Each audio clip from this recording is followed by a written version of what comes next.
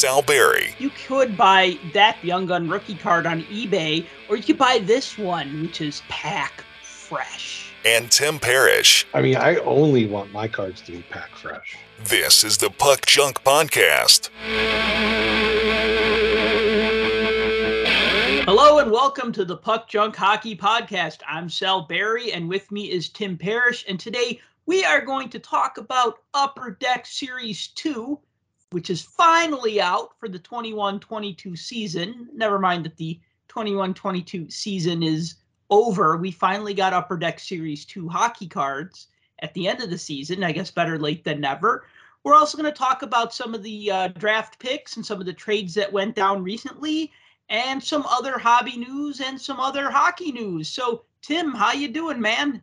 Fantastic. That's good. Anything? Can't you tell by the extreme sarcasm in my voice that I'm fantastic? That's just your normal voice, so I can't tell. Yeah, that's right. I forgot. I'll tell you some hockey news in the hockey news, something that I'm very proud about.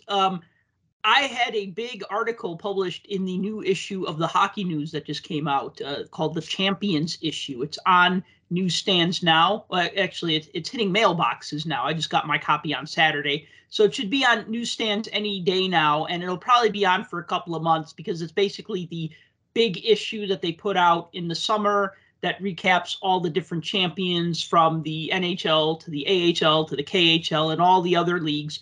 But I have an 8-page article. Actually, I have 3 articles in this issue. So that's worth buying right there because I have I have 3 articles in this issue, which is crazy. Holy crap. One day I'm just going to write the whole issue. It's going to be all about hockey cards. No, kidding aside. So you remember a couple podcasts back, we talked about the Ben Stelter hockey card?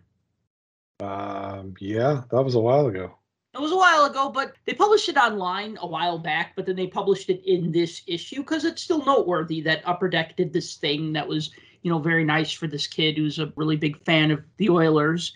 And then I also have a 2-page Puck Culture article where I talk about 10 celebrities who have their own hockey cards. I know we've talked about this here and there in the past. I know we did something about that when we did a live podcast. Was it the Virtual Expo a year ago, maybe? I can't remember.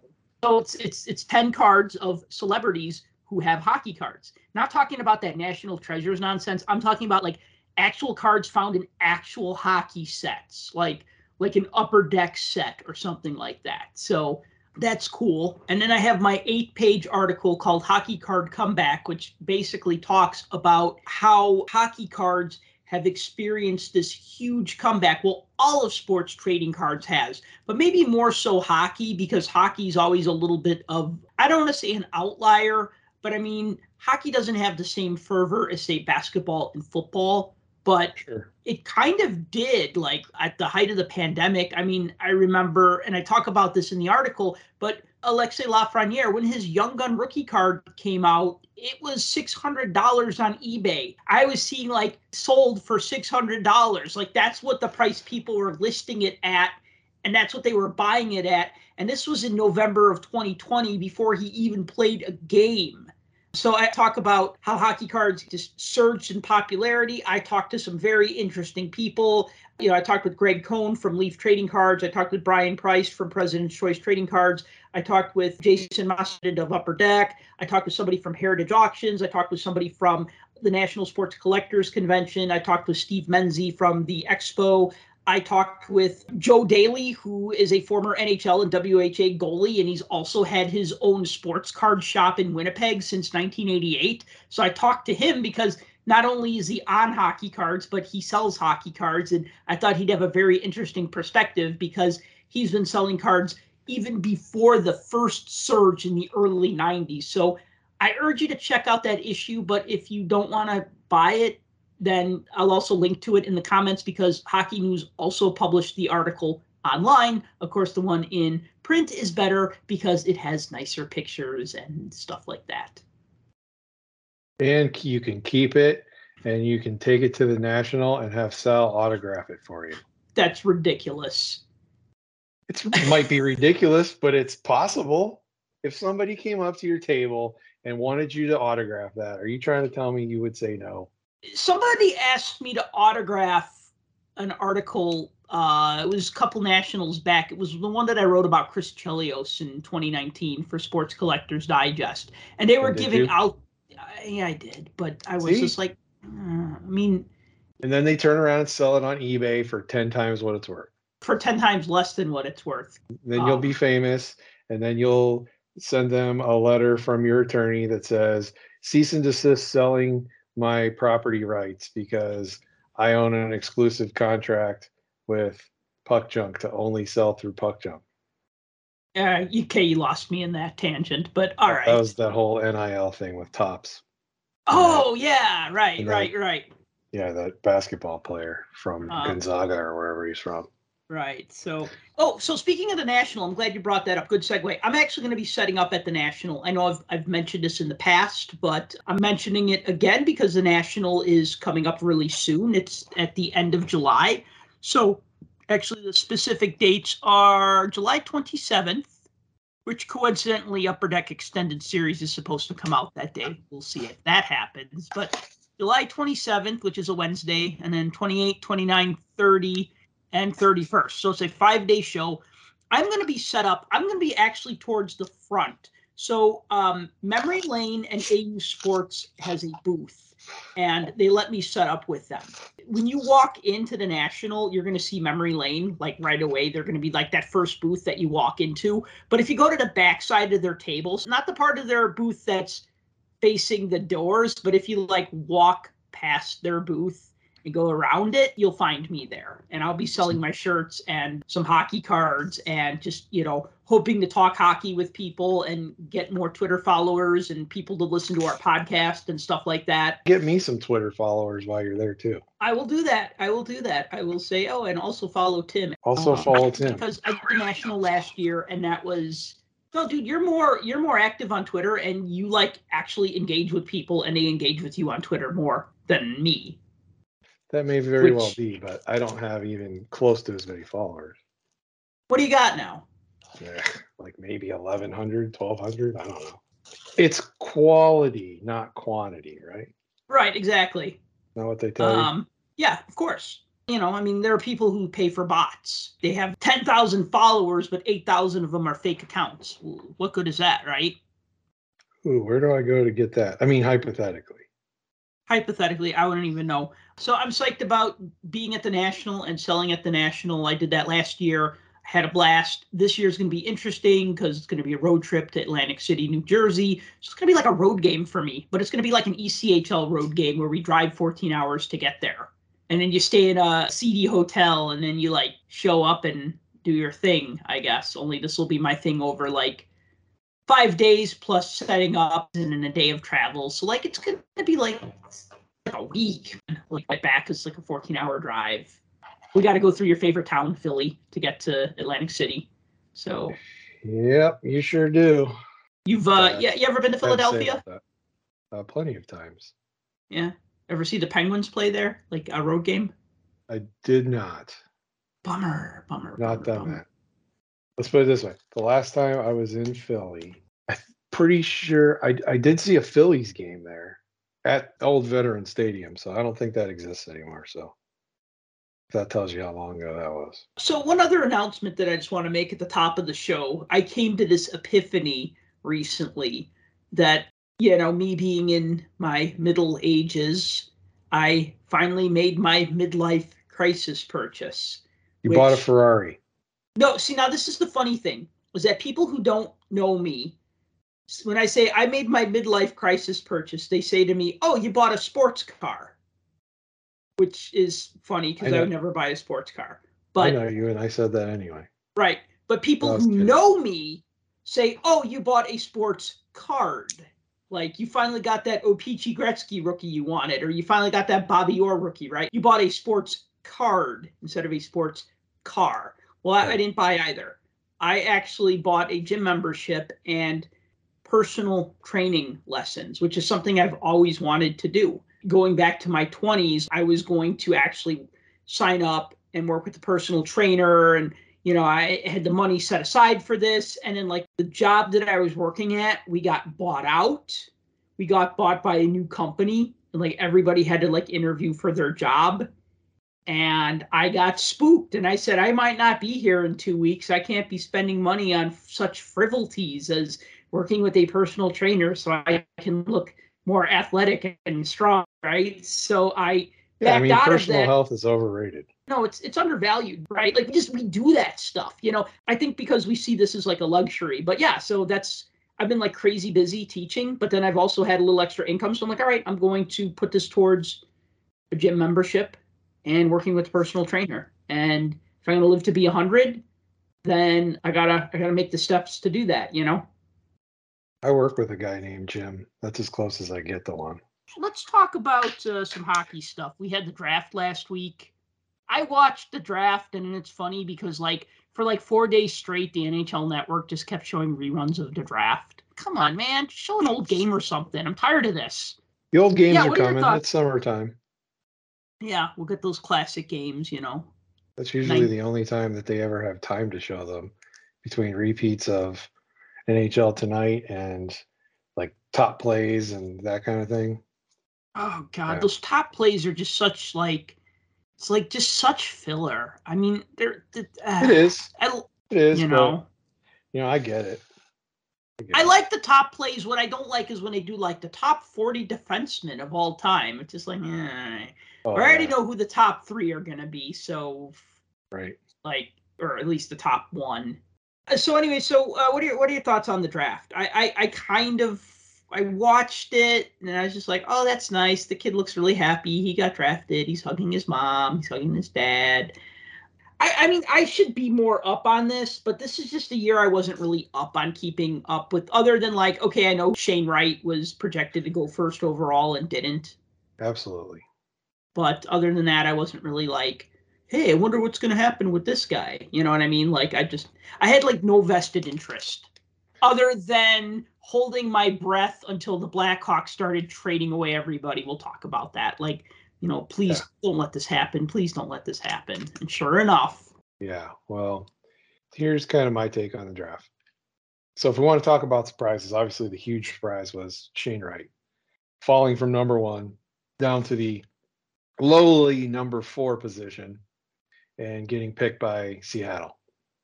Now, look, if you look at NHL Central Scouting, if you looked at it beforehand and leading up to the draft, Shane Wright was a consensus number 1 overall pick.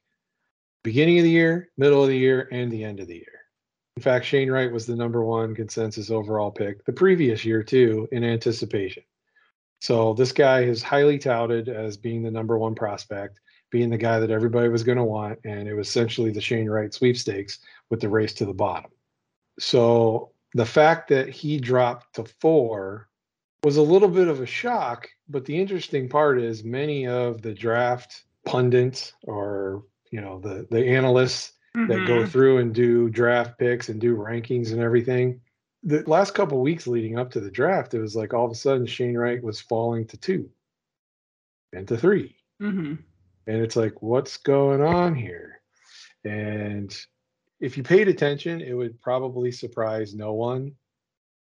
Or even if you didn't pay attention, most people think that most of the NHL is made up of European players and stuff anyway, and Canadians.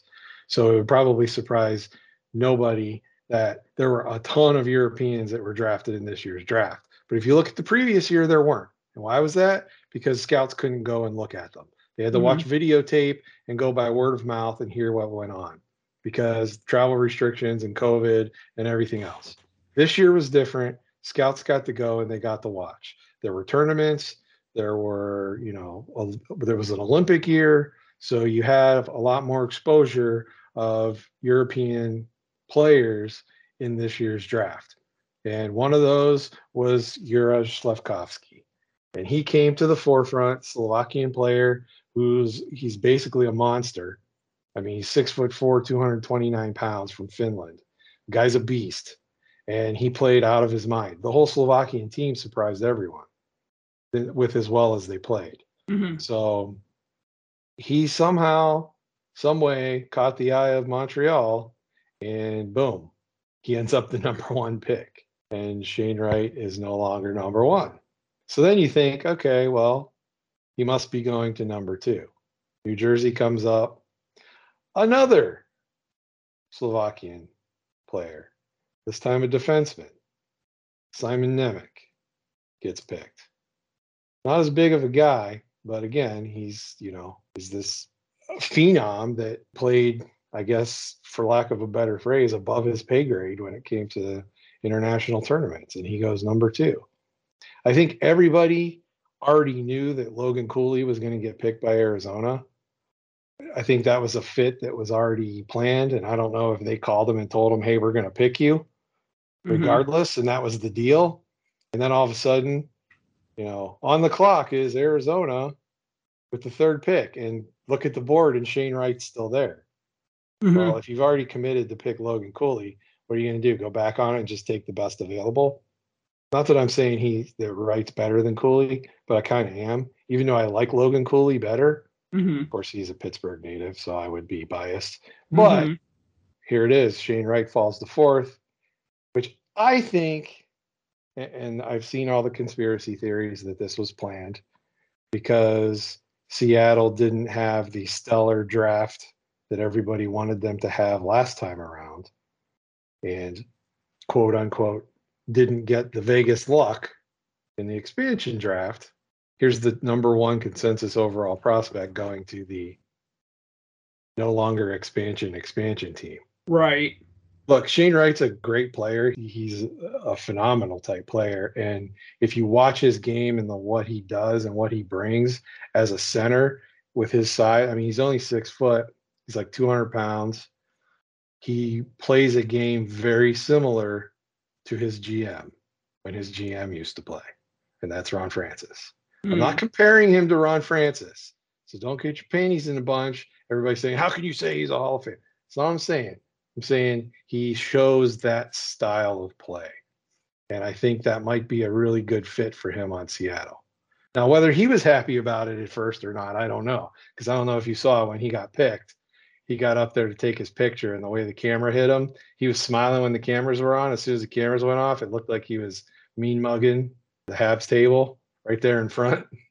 I mean, it really looked like he did. And then all of a sudden the cameras go up, he's smiling, and then the cameras come back down and he's just like staring a death stare at him. But, he said in an interview, he was at the Toronto Blue Jays game the other day, and they asked the guy that was interviewing him, asked him, he's like, so what was that all about? He's like, I don't know. People are making a big deal out of it, but it didn't really mean anything. I was just trying to make sure I was looking at the right place. I was looking at the camera or whatever and stuff like that. But, that would be a great storyline of him getting passed over. And I think I made a point to mention that this is how every evil supervillain story starts out. They were the good guy and supposed to be the good guy, and then they get passed over and develop this hatred and anger towards whoever it is that passed them over. And then they become the evil supervillain. So, but we'll see. That's obviously like the big surprise, especially for folks that, don't pay that much attention to the draft. But one thing that I was kind of paying attention to is based off of how NHL Central Scouting had guys ranked versus how they actually got taken on the list. Anytime you look at Central Scouting information, I don't know if you've ever pulled up that data or kind of looked at it. They always rank North American and European players separate. Right. And they'll do skaters versus skaters and goalies versus goalies. And then you can sort them and rank them however you want. If you just take the top, there's 32 teams, so you take the top 32 that were ranked with NHL Scouting. The vast majority of the top 32, well, I shouldn't say the vast majority, all of the top 32 U.S. skaters and all of the top 32 ranked European player skaters were all drafted. Now, they weren't all drafted in the first round, obviously. Many of them were. But some of the interesting things that I thought were some of these high-ranked European players fell to some later rounds. And you can't help but think that a lot of that might have had to do with people's concerns over whether or not they'd be able to get here or come here, especially with Russian players and the things that have been happening with Russian players. The other thing I thought was really interesting was the fact that Brad Lambert fell as far as he did. I thought he would have been drafted way higher. He's ranked in the top 10 of European skaters only because he plays for the Pelicans over in Finland. Yes. And I thought for sure he was going to get drafted much higher than that, but he fell to 30 and went to Winnipeg. So I thought that was interesting because at one point, and he kind of fell off. I don't know if he got injured or what it was. He was ranked 5th at the beginning of the year, and he ended up 10th at the end of the year. So he was still top 10, but I thought for sure somebody was going to take a spin with him earlier. I was really happy about the Penguins' first round pick. A, the fact that we had one, and B, the fact that they got Owen Pickering, who's a defenseman. He plays with Swift Current in the WHL, but he's a real good defenseman. He's a little raw. He's going to take some time to develop, but he's like 6'4", 180 pounds, so he needs to get a little thicker, but he's got all the qualities of a Pittsburgh defenseman. So I thought that was a pretty good pick. The other thing is goalies too. You ever notice that it's kind of like in football where everybody's waiting for the quarterbacks, right? Most years there's a bunch of quarterbacks that are going to go, and everybody wants to know when the quarterbacks are going to go. I always wonder when the goalies are going to go. It's like you wait and wait and wait, and you're like, where is the first goalie going to get drafted? This year it was the second round, the 41st pick. It was a Finnish junior player, Topias Lenonen, I think is his name. That's exactly it. He was the number 1 ranked goalie out of pretty much all the goalies, U.S., Canada, and Europe. But he's a big dude. He's 6'5", 233. He's big. He went in the second round, but it's interesting because you go through those lists and you see all these guys are picked, but then you look at the goalie list and look at the rankings. So if you take the top 10 goalies, like North American goalies, 2 of the top 10 weren't even picked in the entire draft. If you look at the European list, 6 of the top 10 goalies weren't picked. You know, you have 20 goalies that were taken in the entire draft. So of the top 10 overall, only 6 of them got drafted, which I find interesting. And there were 7 guys weren't even ranked, but did get drafted. 7 goaltenders, which I think is quite interesting. So these are like these, I don't know if you would call these advanced statistics, but the very last pick in the draft was a goalie, by the way. He was a Belarusian goalie, plays for the Q. Ivan Zigulov, I believe his name is. So Mr. Irrelevant. Yeah, like I said, there were a few surprises. Like I said, I didn't think Lambert would have dropped as far as he did. You know, I really didn't think Shane Wright was going to drop. I did find it interesting when Montreal started wheeling and dealing. I was like, holy crap, they're going to move up. I'm like, they're going to try to get the second pick. And they're going to take them both. I actually thought that for a second. They're going to get Slafkovsky and Shane Wright. But that didn't happen. Can you imagine that place? That was one thing I did notice. Being in Montreal and the amount of fans that were actually there and in the building, the place was loud. It was like a game. And they were excited and getting into it and everything else. Can you imagine if Montreal would have traded into the second pick and got both of them? That place would have been nuts. It would have went crazy. They dealt Romanoff. Alexander Romanoff, yeah. Yeah, they did. And it's funny, they deal him off. And then from what I saw yesterday and today, he's signing a deal in the KHL. So they got rid of him at the right time. Yeah, that was part of that Kirby Dach 3-way deal. That was a separate trade. So first, when Bettman, he comes on the stage, everybody starts booing him again. And then he goes, "Oh, don't boo me. I got news. I got a trade to announce, 2 trades to announce," and they're booing. And he goes, "But these trades involve the Montreal Canadiens." And then he's like, "The Canadiens have traded Alexander Romanoff." And I'm like, hey, maybe he's going to come to the Blackhawks because they're going to probably fire sale. You know, they already dumped Alex DeBrincat earlier that day. And then I'm just like thinking, okay, well, they still got to trade Kirby Dach, right? Which they did. But he announces that, Romanoff's being traded, what was it, to the Islanders for a pick or something like that? I can't remember. They got the Islanders first round, and the Islanders got Romanoff in a 4th round. Gotcha. That was for this year. Yeah. So Montreal gets the number 13 overall pick, and then the Islanders get the number 98th pick. That's how that worked. And then they traded for Kirby Dach, and that was the other trade that they announced. And as soon as that happened, I'm sitting on my couch. I'm watching the draft. And as soon as I heard that, and then I heard that the Blackhawks got 2 draft picks in exchange, I Yeah, first started rounder and a second rounder. 3rd round. So it was like Anyway, number 66 or something like that.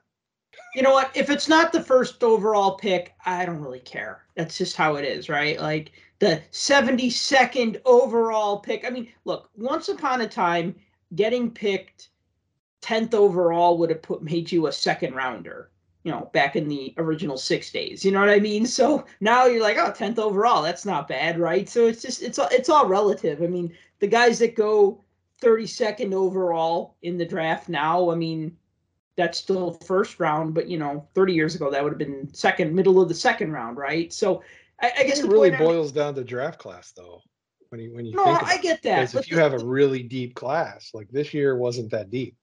You only had obviously beyond the top tier of the top 3 to 5 guys, there wasn't a whole lot there. And most of the guys in the 1st round were more or less interchangeable, which you can see by all the pre-rankings versus where they got picked. I don't think we're going to see that next year. We didn't see it last year either. I know what you're saying. It's like, okay, do these picks even matter? Because let's be honest, of the 200 and how many picks are there? 7 rounds, and you have 225 guys. How many of those 225 guys are going to play in the NHL, let alone have a career? I mean, that's so really what it boils down to. I haven't written one of these articles in a while because I just haven't had the time, and every time the draft comes up, it always sneaks up on me. But I would write these really long articles for Puck Junk called Reimagining whatever year, Reimagining the 1990 draft, Reimagining the 1991 draft, Reimagining the 1992 draft. I think I did this all the way up to like 95 because I would always do it like on the 25th anniversary of whatever that draft was. So Reimagining 1990, I wrote that in 2015, and the next year I did 2016, and so on and so forth. And then I think like once we had COVID and like the draft got moved around and everybody's life got turned upside down, I just haven't had the time or the ambition because most people who write articles about redoing a draft, they only do the top 10 picks, and that's fun to do. Ooh, if you could go back to 1990, who would you take 1st overall? Martin Brodeur or Jaromir Jagr, right? That's the fun part. What's not fun is to figure out who you're going to take 20th overall. You know what I mean? And that's when you start looking and then you start saying to yourself, well, I start saying to myself when I do this, and now again, I'm looking at stuff from 30 years ago and not from recent stuff, but it's easy to look back 20, 30 years. The thing is that when everybody's drafted, we always think they're top 5, they're going to be some sort of like superstar player. And if they're not top 5, they're going to be an NHLer. The truth of the matter is that a lot of these guys might have decent careers, but nothing like super notable. I mean, it's notable that you make it to the NHL, don't get me wrong. And if you make it to the 1,000 game mark, that's also notable. I mean, you have like stay-at-home defenseman types who play over 1,000 games and they're not going to be in the Hall of Fame, but they have longevity. The thing is that like when Connor McDavid was drafted, we knew he was going to be special. Sidney Crosby, we knew he was going to be special. Like certain players, Eric Lindros, they're going to be special. But then when you look at like the 15th overall or 18th overall pick in the 1st round or whatever, they might not even make the NHL. And then you have like a guy who was drafted in like the 6th round who might like surprise everybody.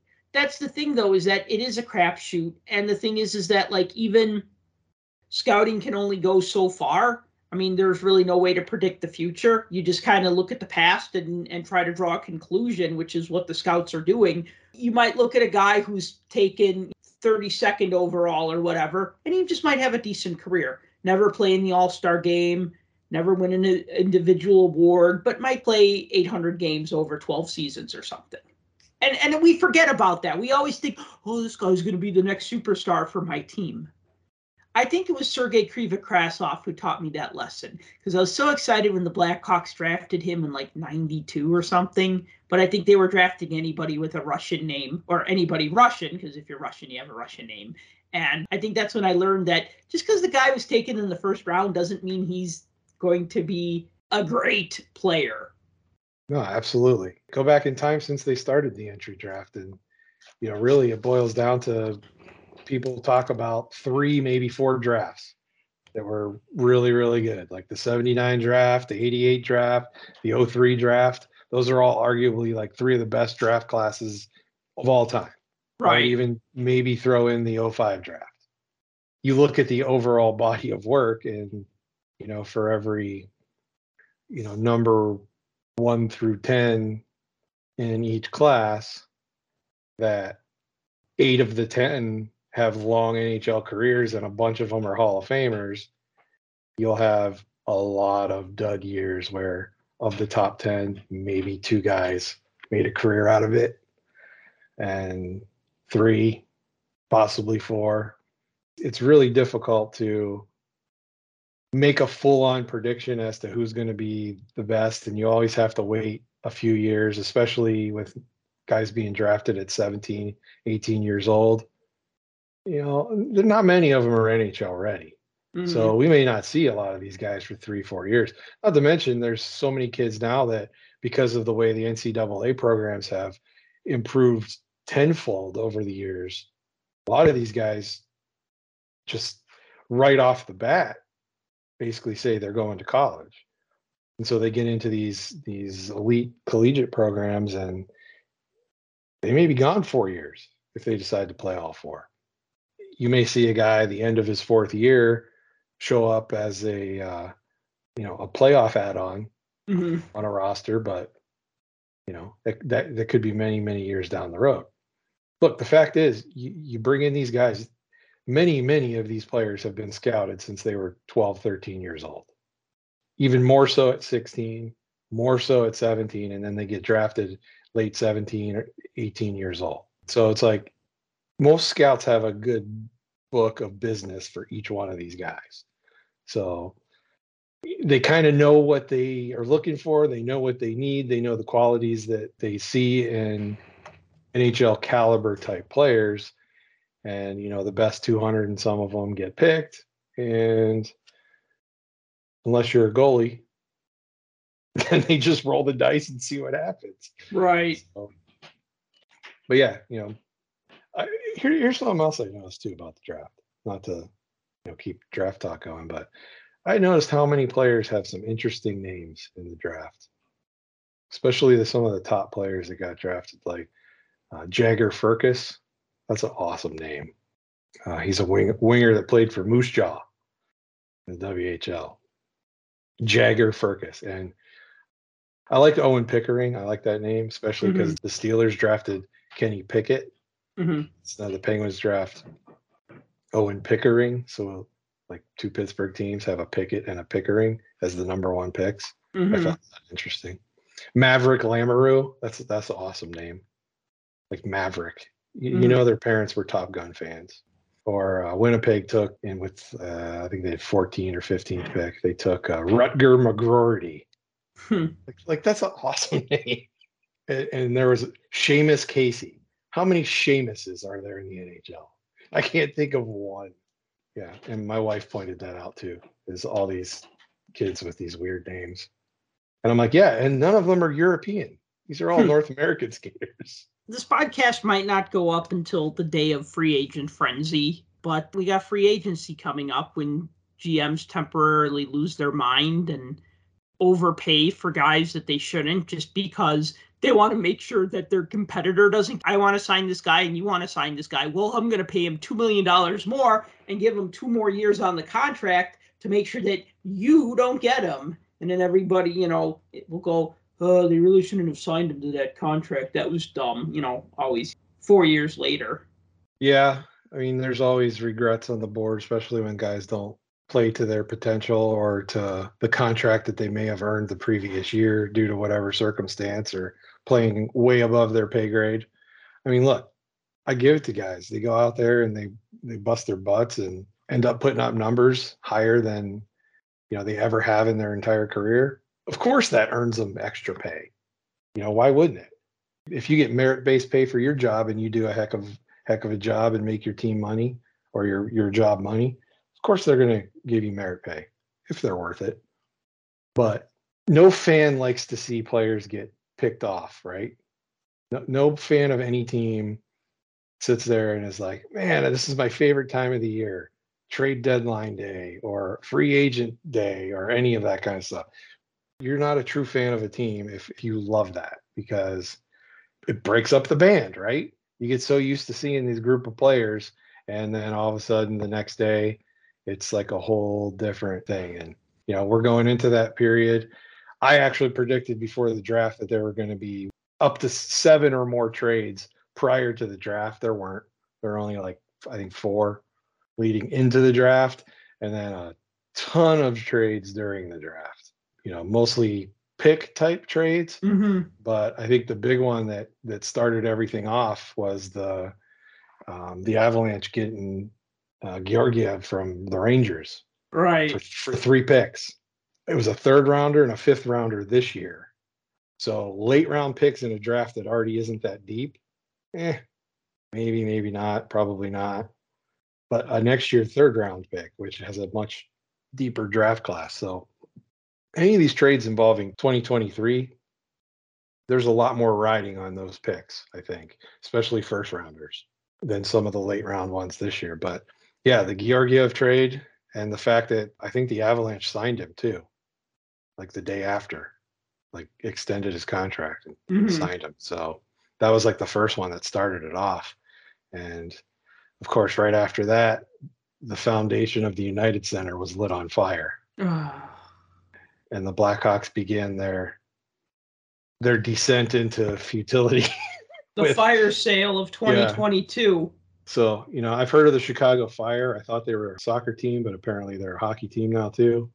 And the Blackhawks started off dumping Alex DeBrincat to the Senators for 3 picks, a 1st, a 2nd, and a 3rd, which is interesting. They got the 1st and 2nd in this year's draft, and then they traded the 3rd round pick in 2024. So I think the Blackhawks knew that with a better draft class next year, they better keep that pick, and we'll just send the next guy from the following year to go with it. But DeBrincat, I don't understand that trade. Even if you're rebuilding, which you pretty much knew that the Blackhawks are already in rebuilding mode after last year, to dump your 40 goal scorer, you don't replace that. There's nobody out there on the market that you can replace that with. No one. There's no one available. So here's a couple of thoughts on this. First thing is, yes, DeBrincat was the leading goal scorer on the team. Secondly, he and Kane play well together. Basically, the Blackhawks traded their best player away. You could statistically, yeah. You could say Patrick Kane's a better player, but DeBrincat had a better season. You know what I mean? Like, and he's younger. Kane are always going to be your superstars, but still, statistically, DeBrincat had a better season, and he's got way better upside. I mean, the kid's young. So to me, when I saw that we traded DeBrincat and we got a 1st round pick, and I get it because the Blackhawks needed a 1st round. They wanted a 1st round pick. They ended up with 3. Okay, they made some trades. They got 3. So Blackhawks have a new general manager, Kyle Davidson. He was an intern 10 or 12 years ago. Actually, he was an intern on the team when that whole Kyle Beach thing went down back in 2010. Kyle Davidson was an intern. He had nothing to do with any of this. But I'm just saying, so he goes far back. That's how he started with the team. He was an intern, worked his way up. Now he's general manager.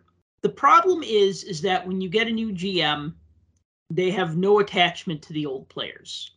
The superstar guys, you can't get rid of a Sidney Crosby. You can't get rid of an Alex Ovechkin, either contractually or just you can't because there'd be chaos. But you look at like how the Blackhawks traded Kirby Dach. Now remember, Kirby Dach was drafted 3rd overall 3 years ago. Yep. He hasn't really had the chance to have a full season. He had a rookie season that was kind of slow. It was 1920.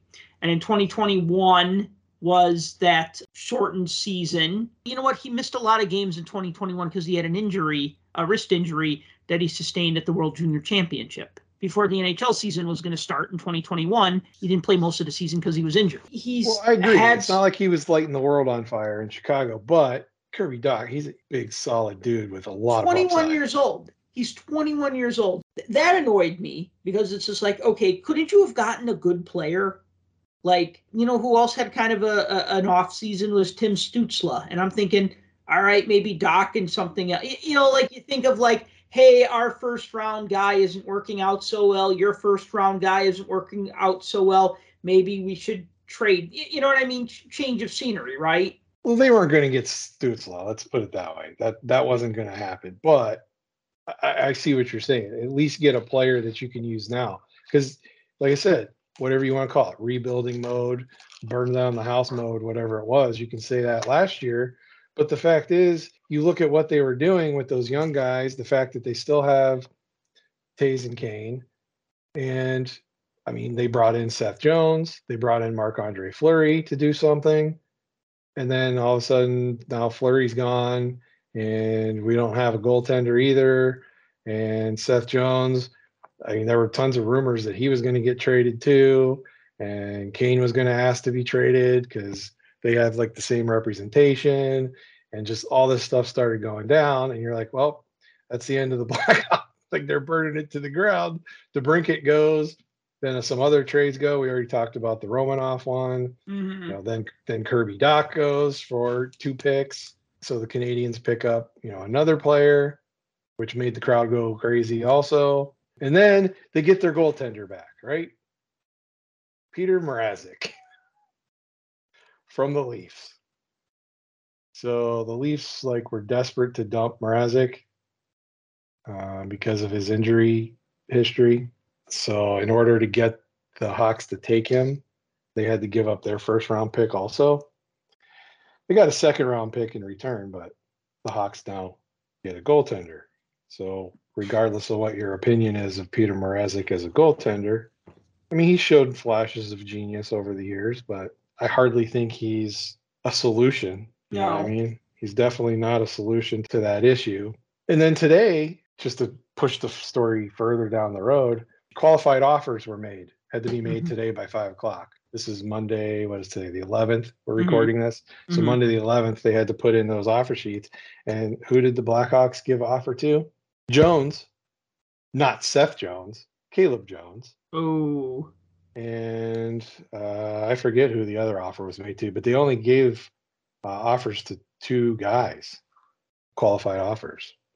So what that means, for if you don't know what qualified offer is, essentially qualified offer means you're laying claim to a potential UFA, which makes them an RFA. So if anybody else offers them money, you get paid too as a team. You own the rights to the player, is essentially how you can boil that down. But yeah, so Blackhawks seem to be committed to burning it down and starting completely from scratch. It would appear, for sure. So, well, it's hard to do at $200 a ticket to see them in person. Not that I want to, but I'm just saying. You look at it on paper, it's like, who's going to play for this team, right? You can't have just Kane and Tays. They're basically trying to make the team so unplayable that Kane and Taves are going to ask to be traded. You trade all the good players around them, and then you get your 2 legends with the no movement clauses to waive those clauses and say, all right, trade us. It's kind of a shame. It is a shame, but this is where it becomes a business. This is when it stops becoming a fandom and when it starts just becoming a business, and that's... And again, sad. That's why I preface this by saying this is not the time of year that's for fans, because you see your favorite players disappear. Or not that he was a favorite player of any Edmonton fan, but like Zach Kassian, he goes to Arizona. Is he going to be missed there? Maybe to some people. I mean, he was a bottom line type forward, but Detroit signed Ville Husso. Ville Husso was great in the regular season, not so much in the playoffs. I mean, if you remember right, Ville Husso was drafted to be the guy in St. Louis. Binnington was not even a blip on the radar, really. If anything, he was going to be the backup, and it ended up being the other way around. But Husso played really good during the regular season, but didn't show up on the playoffs, so that was the end of that. I found it funny that the Capitals, basically the GM of the Capitals, was like, yeah, we're getting rid of all of our goaltenders. We don't care. We need to start over because none of these guys are worth it. So the Devils take Vanacek. They didn't give an offer to Samsonov today, so he's becomes an unrestricted free agent as of today. Wow. So they're done with that. Tony DeAngelo signing in Philly was an interesting one. Did you see that one? No. Yeah, the Hurricanes traded Tony DeAngelo to the Flyers for 3 picks. I couldn't believe that. considering everything we know about Tony DeAngelo, and let's just throw this out there. Did he play really well? Yes, he did. He was a great player for Carolina, but he carries a lot of baggage and a lot of controversy and all of that kind of stuff.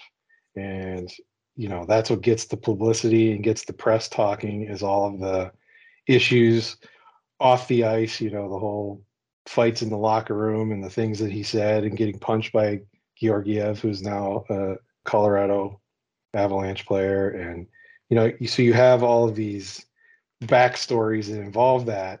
And knowing what you know about the Flyers now going forward, who's the Flyers' new coach?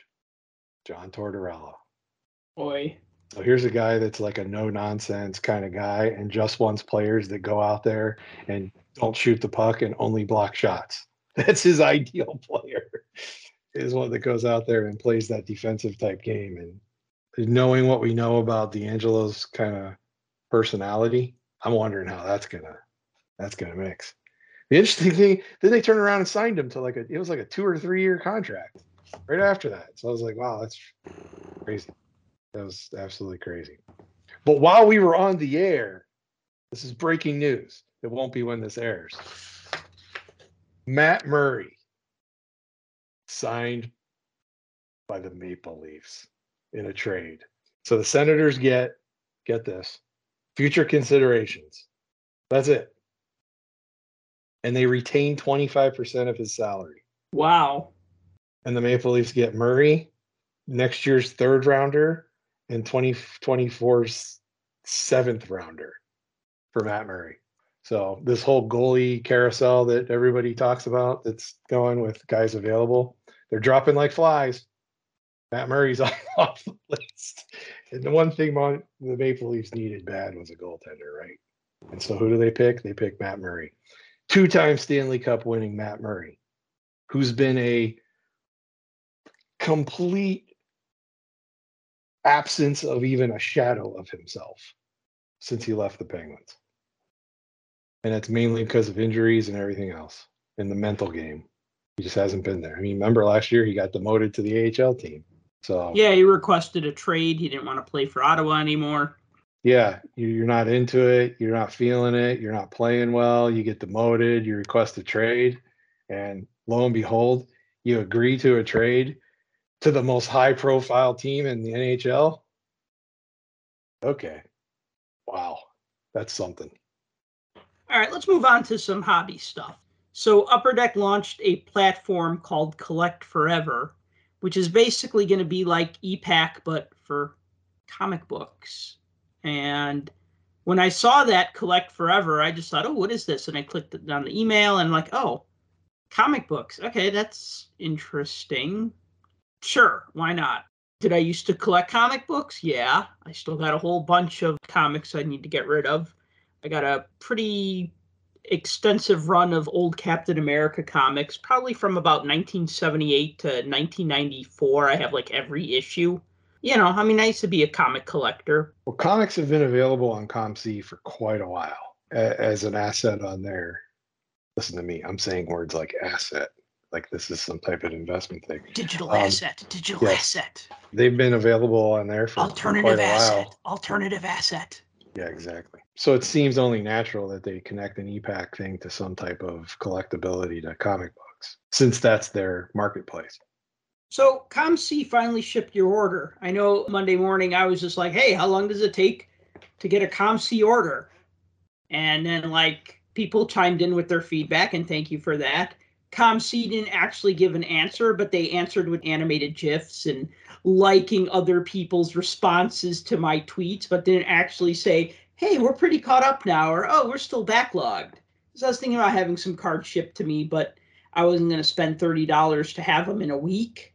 I guess I could just spend $5 and get them in 6 weeks then, or whatever. But yeah, I can attest to my latest with them. And honestly, listeners of the show and people that follow me on social media, they know the saga, especially if you've been around for a while. They know my history going back with my ComC orders all the way back to 19. I mean, prior to that, everything was great, but 19 is kind of when the wheels fell off.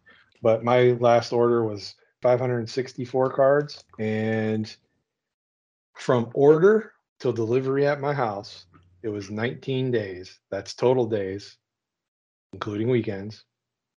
And that is economy. So I paid $5 for shipping, not extra, and it was 19 days. So I can even go out on a limb and say, even prior to all the delays and problems, I don't think I ever got a shipment that quick. So what I'm saying is, ComC, if you're listening, can you finally unblock me from Twitter? Maybe, possibly. I mean, I know we've got apparently some hard feelings, but it's only one-sided. So yeah, if you can get on that, I'd appreciate it. They got offended that you pointed out that it took a long time for your order to show up and that your order was lost and that they never responded to your questions about, hey, what happened to my order that just went missing and fell off the radar for 8 weeks? Yeah, well, I get it. You don't want to hear people talking negative about you and stuff, but come on, that's in the past. That's buried. That's 2 years ago. Let's move on. I've moved on. Let's move on. Let bygones be bygones. We can be friends. I promise. So I got to talk about this new service that Dave and Adam's Card World is offering. So yeah, tell me about this because I have no clue. This is the first I'm hearing about it. We know there's a lot of terms that we just detest, us old school, get off my lawn collector types, right? Like whenever you're on eBay, you see VHTF, which stands for VHTF? Very hard to find. Oh, I don't know that one. You don't? Okay. No. VHTF, very hard to find. Or I think eBay, if I ever saw it, I probably ignored it. Or when somebody puts eBay 1 of 1 in their listing. That one I'm more than familiar with. Or just the ever generic hot in all hot capitals. With a bunch of fire emojis. Yeah. Right. Or one that I always hated is Pack Fresh. Like, oh, that's a good one. Like, well, you could buy that Kirill Kaprizov Young Gun rookie card on eBay, or you could buy this one, which is Pack Fresh.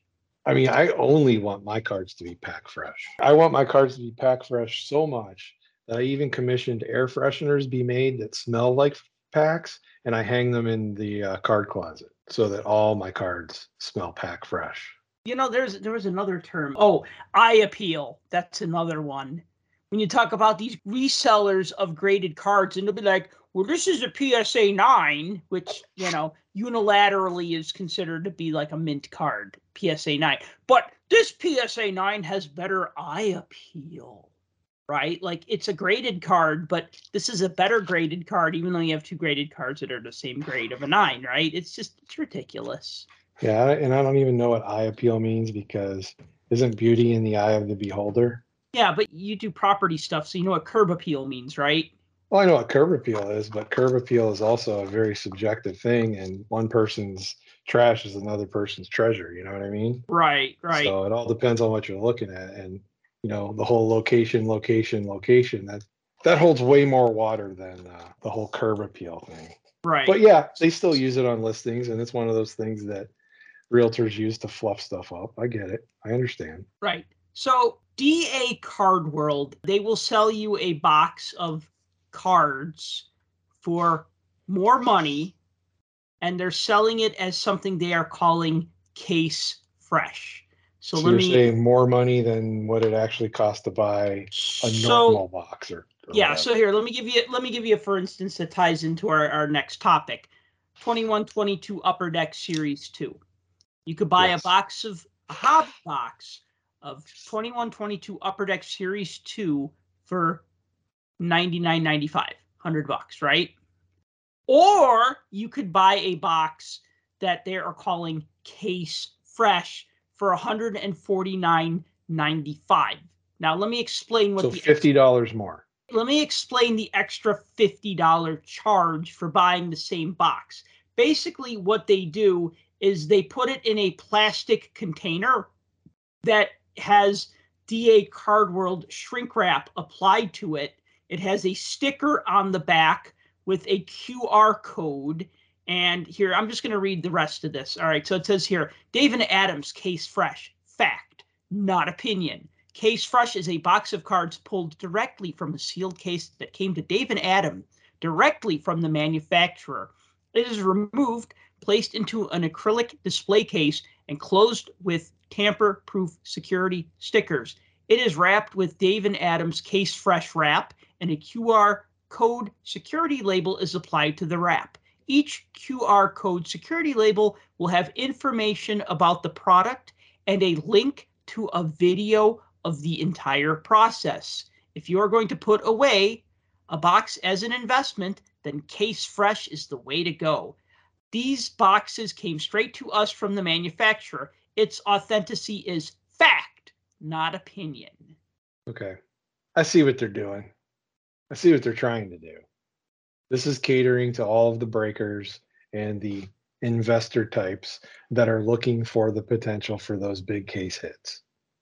Because if you just got a random box, you don't know what case it came from or where it came from, or if it was pulled from somewhere else. And they're trying to say, we're basically saying that here's the case. We're opening the case. You can see us opening it. We're taking this box out. See, it came from this case. So you might have a shot at whatever big case hit, whatever it might be. I get it. Is it silly? Yes, it is absolutely silly. Am I going to pay an extra $50 to get them to put my box in a piece of Tupperware to tell me that it came from a box? Absolutely not. Absolutely not. Especially for a new product. I don't care. I don't. Isn't it just ridiculous, though, how far this goes? Grading really was just the tip of the iceberg here, because we have grading, but then we have companies that will even evaluate the grade. Yeah, the grading. This grading the grading, also right? Silly. Yes. And then we have people who will buy a box of hockey cards or football cards or basketball cards and hang on to it for 10 years and then resell it for 10 times the amount. But now you have companies who are going to be like, okay, you're going to do that. So we'll put it in a plastic box, basically like it's almost like a graded toy. If you have ever seen like graded toys or graded video game cartridges, will come in like a lucite clear box with like a grading label at the top. Kind of like a slab for a card, but three-dimensional. You know, it's funny, like I've said many times, everything surprises me and nothing surprises me, because it's like everybody just wants to make more money and more money. It's like people are making money off of people wanting to make money. Like, well, you could buy this box from Tim for $500 and it might have an Austin Matthews Young Gun in it, or you could buy this box from Sal, who had it certified Case Fresh, and it's wrapped in this special shrink wrap. It's kind of like with the baseball card exchange, how I've been making fun of their fancy plastic wrap, you know? They're on the same parallel. They're different, but they're on the same parallel. And this is how I envision this is, and how you describe it kind of seems that way. So they have that QR code on the box DA has. You scan the QR code, it takes you to like their video of them unboxing this. Yes. Do they show you, here's the serial number on the case, here's the serial number on the box, and on their video, it's going to match the box? I don't know. I just saw if they show that, that's kind of like the whole, hey, we have chain of custody here. We have hold on. Chain or whatever. But Upper Deck does not serial number their boxes, so you can't really tell, because they don't disclose print runs. So if they do disclose it, maybe on a super high-end product like the Cup, they might say X amount of cases. I don't know if they do, because I've never been able to afford the Cup. But this isn't like the 94-95 Pinnacle hockey days where they said only 20,000 cases will be produced, right? That are serial numbered, right? And then we knew that there was a limited amount of only 20,000 20-box cases. Well, I know they don't serial number the boxes from a standpoint of counting them, but they do sticker them with numbering that matches the cases they on the from. Inside of the box. I think they do on the outside too, because I had a couple boxes of Allure that I bought not too long ago that had the sticker on the inside and on the outside. Okay. So, yeah, I have seen them on the inside. Like you flip up the lid and it's printed maybe under the lid or something like that. A couple years back, I had to send some cards back to Upper Deck that were defective, and they said there's a sticker on the inside of the box. We need the number off of it. And I was like, heck, good thing I saved the box, right? And I think that's a way they can trace it back to the case it came from, the production of when it was made, and possibly where they shipped it to, so they have an idea of who got it before you bought it.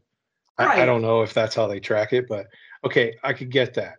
Then what you're talking about baseball card exchange is just, hey, we bought this supposed unopened box of whatever. We bought this box of 86 O-Pee-Chee from a guy that had it for 100 years, and we're authenticating it as saying that, yes, this is an authentic box that's never been opened. So that's more of they're trying to authenticate that something's actually real rather than it came from a certain place. And obviously we know that they've run into problems with that on various authenticating things, not necessarily with sports cards, but with non-sports cards. And we won't get into that again because we've already dealt with that. So dedicated a whole episode to talking about freaking Pokemon cards, GI Joe cards. So that's interesting. Yeah, I agree. That's a cash grab.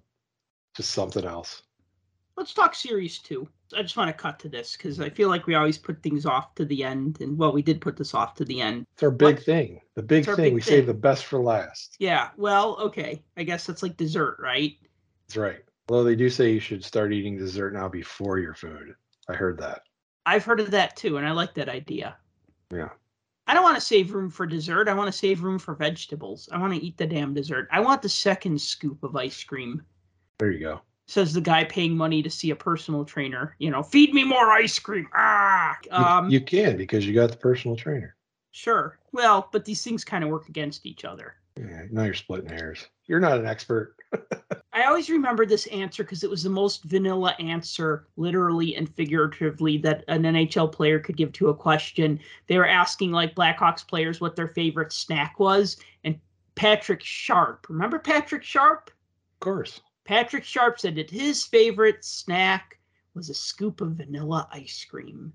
And then he talked about how he could treat himself to that during the season because he works out, harder in the season because he's playing 82 games. But in the summertime, he won't have that snack. Hockey players train year round, but he's not training as hard in the off season. That's when a lot of these guys will let their body recover. They're not working out an insane amount like they do during the season. And I'm just thinking, wow, vanilla ice cream, and you can't even have it in the summer.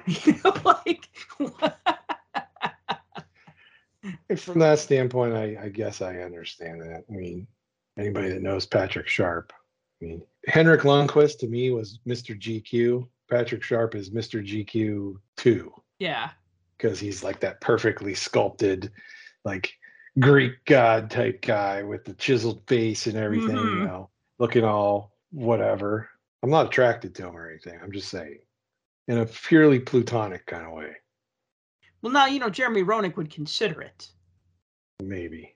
As we've discussed. Yes. Yes, so, he would. Series 2. Stuff you already know. 200 base cards, 50 Young Guns.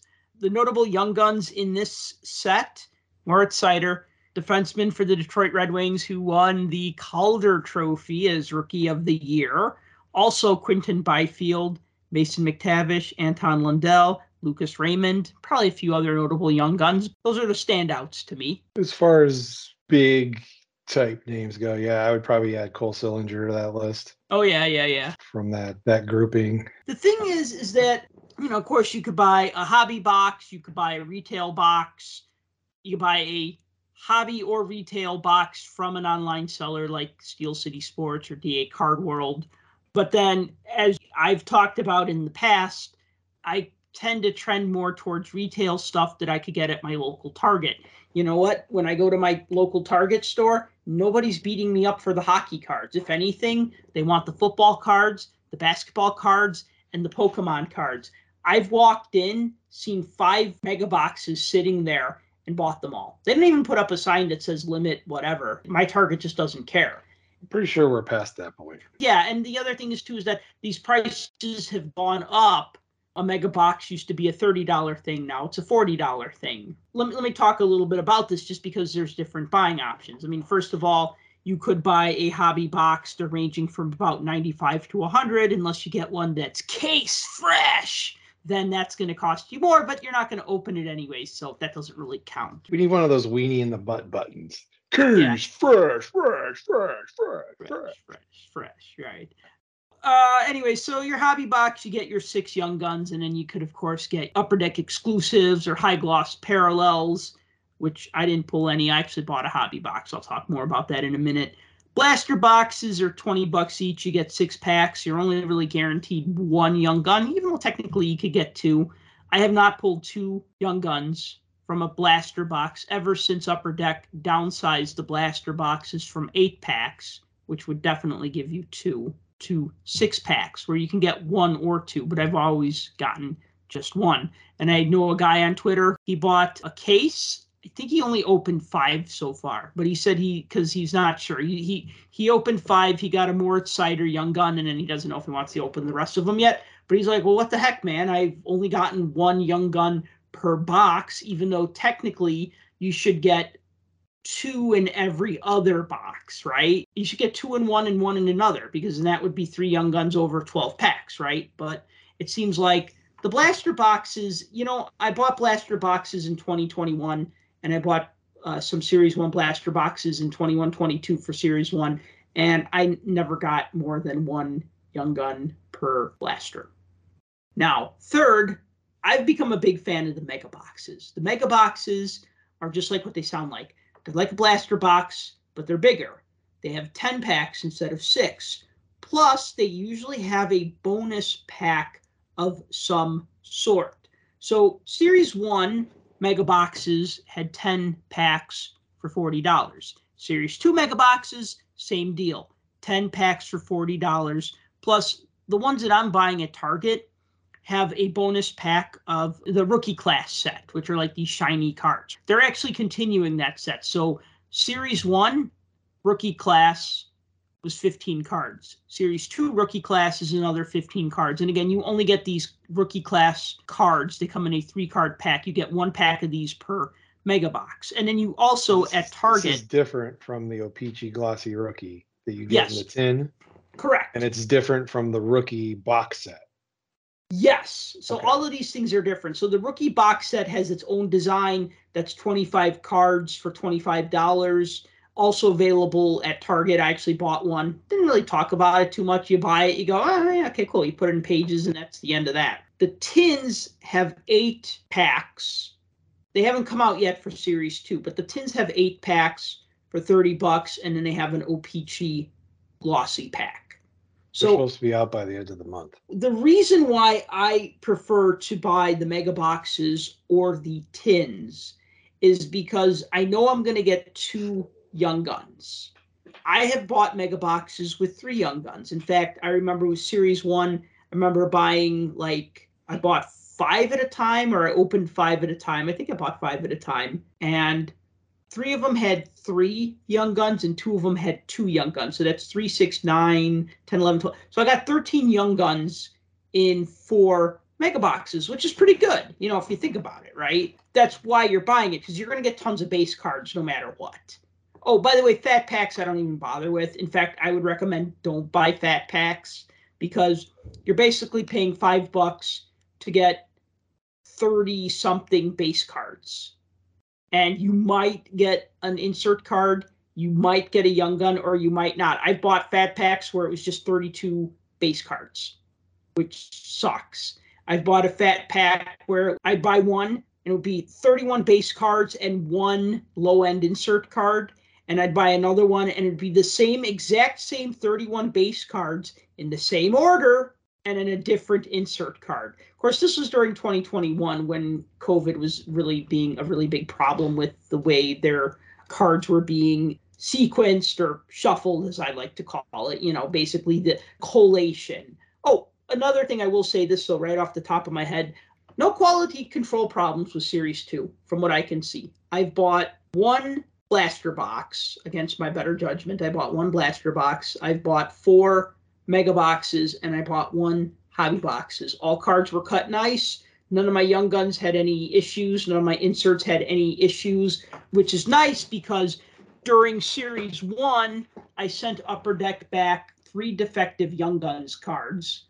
Trevor Zegras and Cole Caulfield were 2 of the 3. The third one, I think, was Bouillon Boulet from the Tampa Bay Lightning. And so, I mean, when you pull a Zegras and you pull a Caulfield, and they both have chipped top edges that just look bad, that kind of takes the wind out of your sails, right? Like, I'm not going to turn around and flip it on eBay tomorrow and make tons of money, right? These are the cards I wanted to get, and they were defective.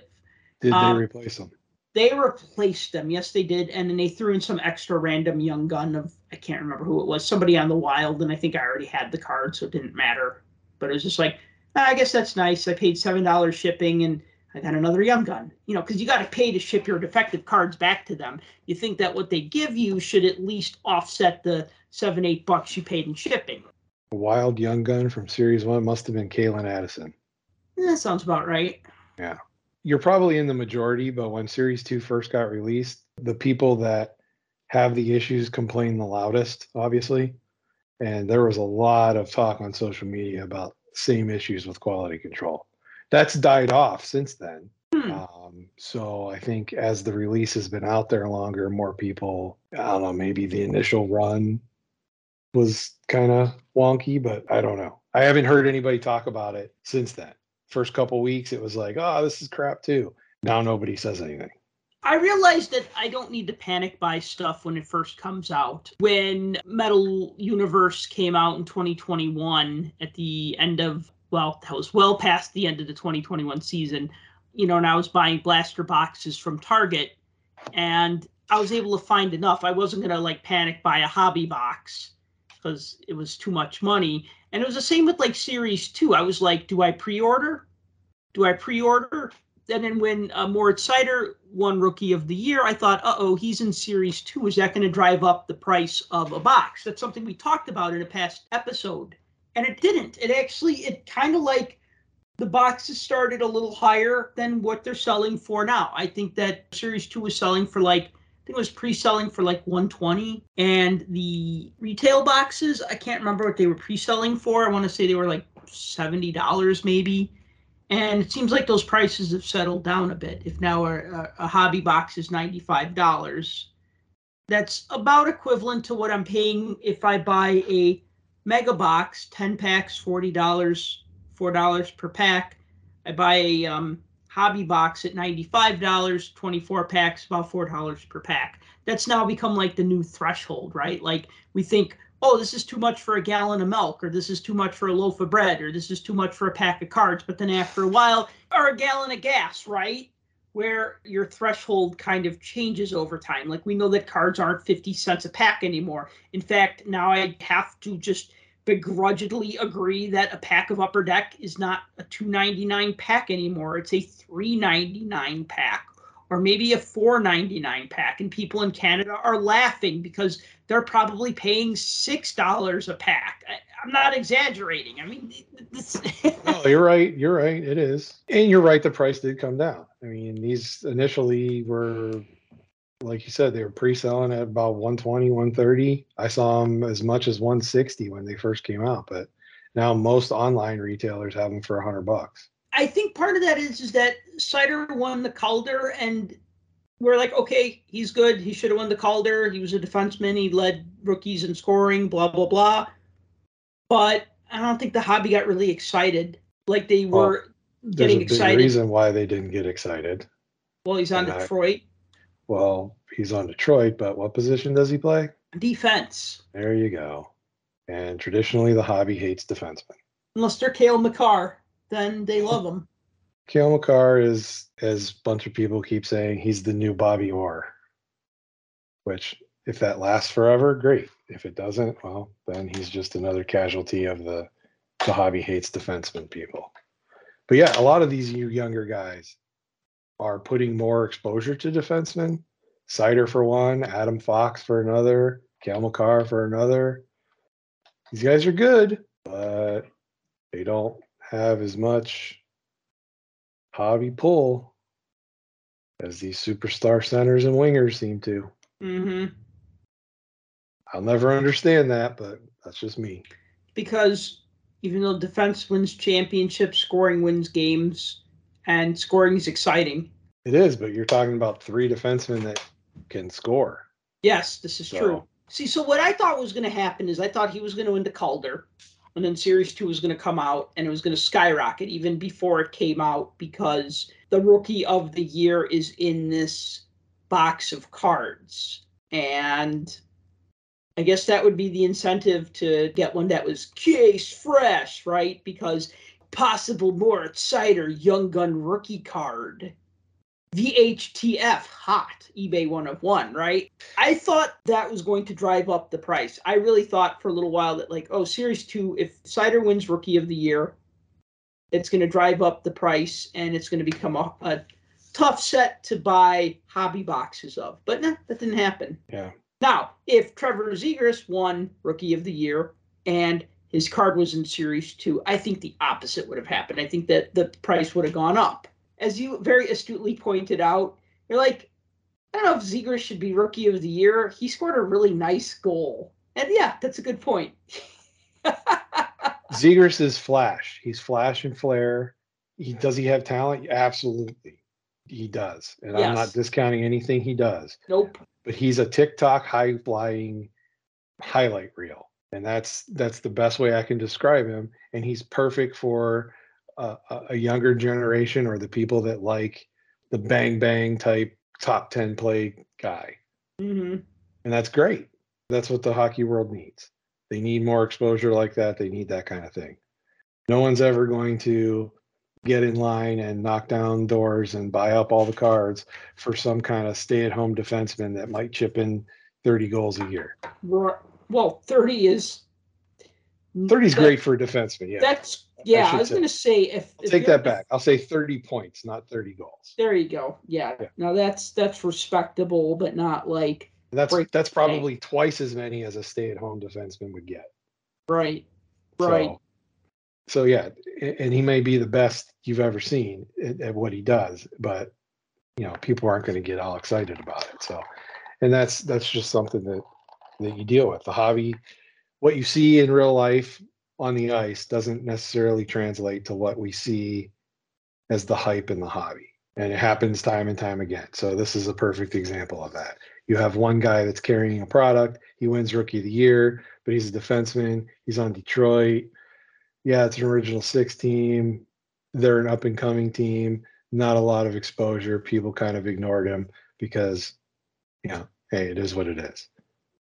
I think the kid's great. I mean, honestly, I can see him carrying the product. But again, there are other guys in that product, and I think there's a bunch of other guys in there that after next season, you're probably not going to find these boxes for $100. I can tell you that. I'm not saying go out and buy them and stockpile them or pack fresh them and stick them in your Tupperware containers. Not pack fresh, case fresh. Whatever. I'm not saying go out and do that. Don't anybody come back and blame me when they tank and they're only $50. But I think there's quite a few guys in this list of young guns that are going to turn out to be very good and have really good NHL careers. From Series 2. From Series 2, yes. I better complete that set then. I don't think I've completed a Young Gun set since 07-08, so I need to complete this one this year. Make that a point. See, and then this begs the question, who's going to be in extended as far as the Young Guns go? I can think of a few, but honestly, most of the guys that I'm thinking of that I would want to see in there, I can guarantee won't be until next year.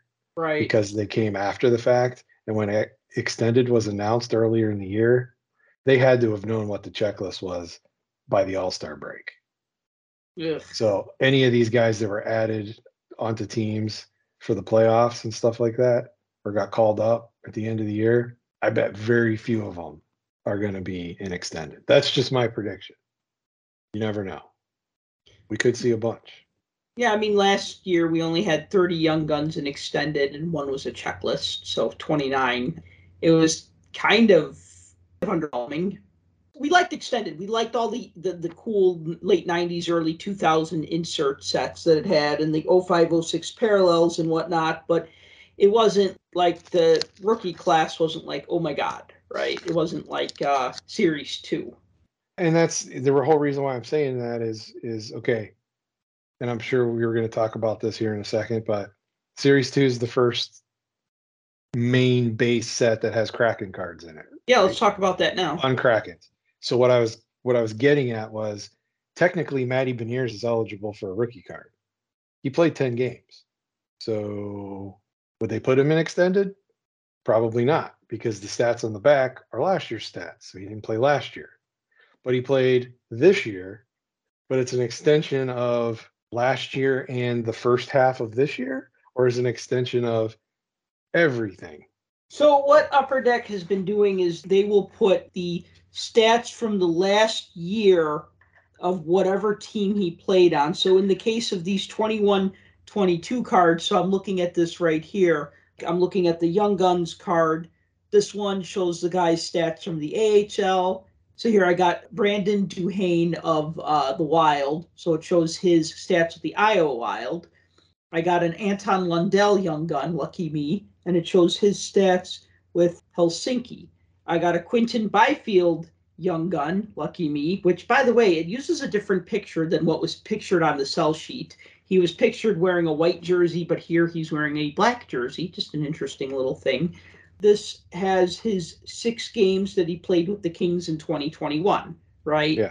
This one has AHL stats, NHL stats, NHL stats, right? So if the guy played like a game or two in the NHL, they'll show that for his previous year. And if he doesn't have any NHL experience, I know back at the day they used to say no NHL experience, but now they just show the last full year of the most recent team that they played for. So yeah, they're not going to show 21-22 stats on a 21-22 card.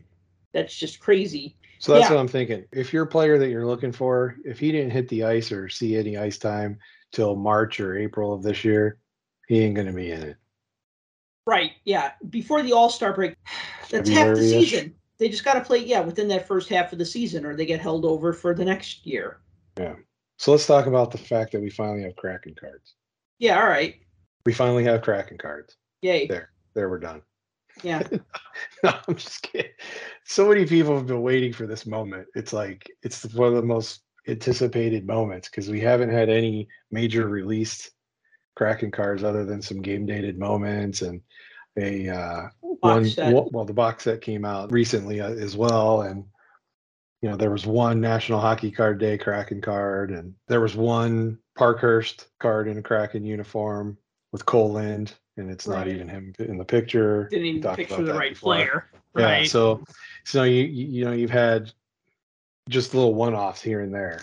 So there's finally something in the flagship base set, and a lot of the Seattle fans are extremely excited about that, which is cool to get when your expansion team finally gets featured in a product. Well, it's exciting. I mean, I remember how excited I was to see Sharks players back in 91, 92, like in the later season products, or heck, even in that Pro Set Series 1 had a few pictures of a few Sharks guys who were players who were drafted from other teams, like Brian Hayward, or like later on, like even like when we started seeing Winnipeg Jets cards recently, or even Golden Knights card. So yeah, it's always kind of cool. Like, hey, cool, new team, who this? Well, and the other thing that this does too is it wreaks havoc on all of the breakers, because now they have to add an extra team to their lists of available teams. So now there has to be 32 instead of 31, and they have to make a spot available for the Kraken in all of their group breaks. That's something that people don't think about as the long-term effect, is how it affects the breakers. Mm-hmm. I feel bad for them. They have to do that extra work and the extra math to figure it out. Although that's the one thing, I looked at the checklist for the Kraken. Other than Cole Lind as part of the rookies, there's not a lot of extra stuff yet. I don't even think there was a young gun in this group, if I'm not mistaken. I don't think there was a Seattle young gun yet. Chris Dreger's in there. I think Jordan Eberle. They got Hayden Fleury, Mark Giordano, Big Rig Alexiak, and Brandon Tanev. Yeah, only 6 Kraken players. Usually, like a series will have like 6 or 7. There's only like 6, 1, 2, 3, 4, 5, 6 Sharks players, 1, 2, 3, 4, 5, 6 Penguins players. So yeah, I guess that's to be expected.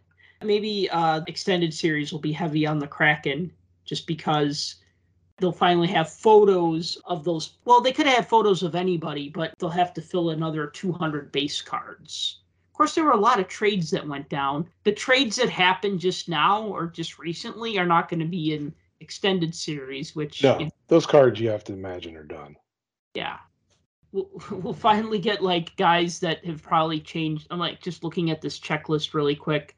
So the Chicago Blackhawk checklist: Kirby Dach, Kelvin DeHaan, Brandon Hagel, Patrick Kane, Connor Murphy, Jonathan Taves, right?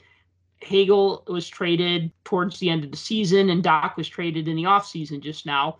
So it's funny, like I was opening cards and like I got a Kirby Dach card, and it's like, oh man, he was just traded like 5 minutes ago, and now I had, and I'm looking at this base card, and he's gone, right? So maybe we'll finally get Marc-Andre Fleury an extended series as a member of the Blackhawks, although he's not Blackhawk anymore. That is true. He does have an O-Pee-Chee update card in Series 2. Did you pull that in any of your No, stuff? it looks cool though. Yeah, I saw it. It's pretty good. I saw the one with the red borders, and I'm just like, wow, that looks really cool with the red jersey and the red borders. I want that. Although, Yeah. I don't know why, because he's not on the team anymore, and it hurts. Yeah, but still, it's Fleury. It's a future Hall of Famer. You can't go wrong there. No, you can't. All so right, how did you do with your boxes that you open? Anything like worth noting, like any unannounced craziness?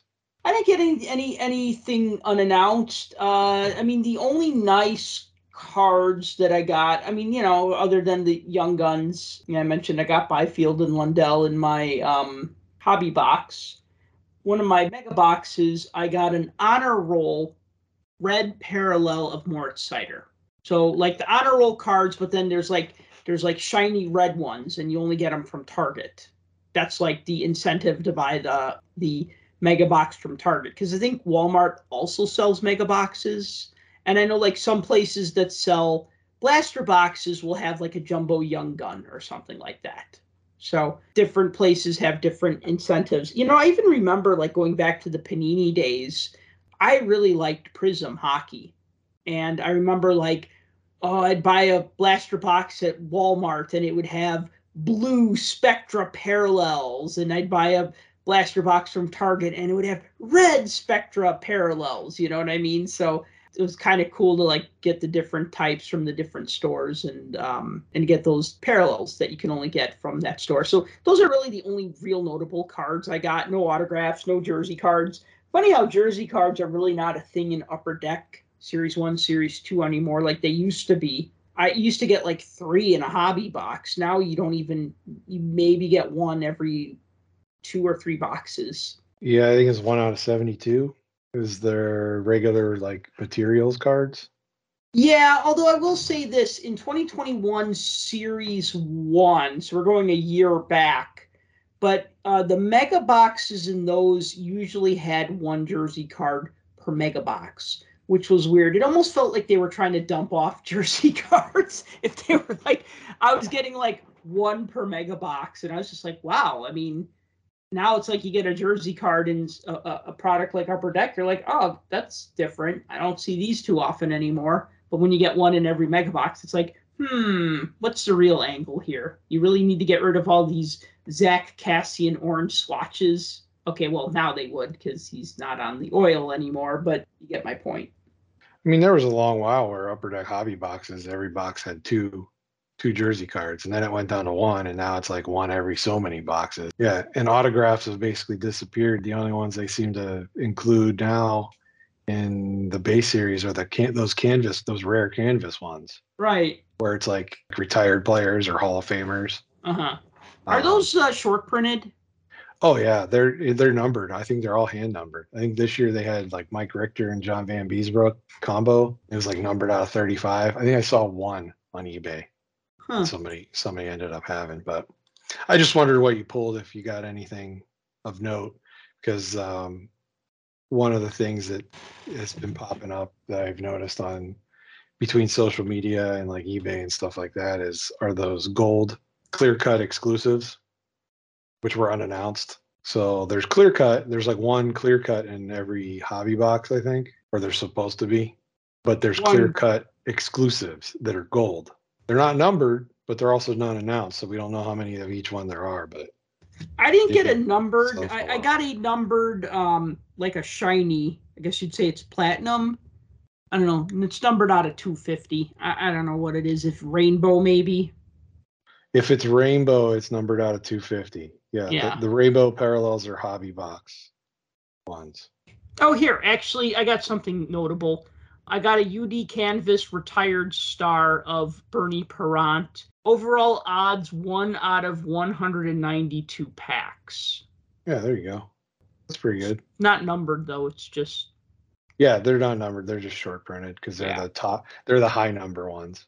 Right. So I did get one of those, and that kind of struck me as odd because, it's a retired player, and whenever you see a retired player, like, okay, that's cool.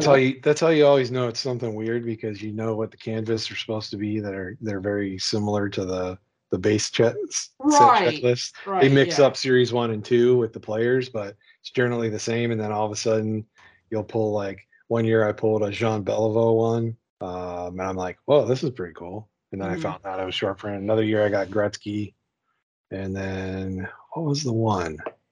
I want to say it was Doug. What's his name? I can't think. Who's the old defenseman? Doug Harvey. Doug Harvey. Yeah, it was a Doug Harvey one.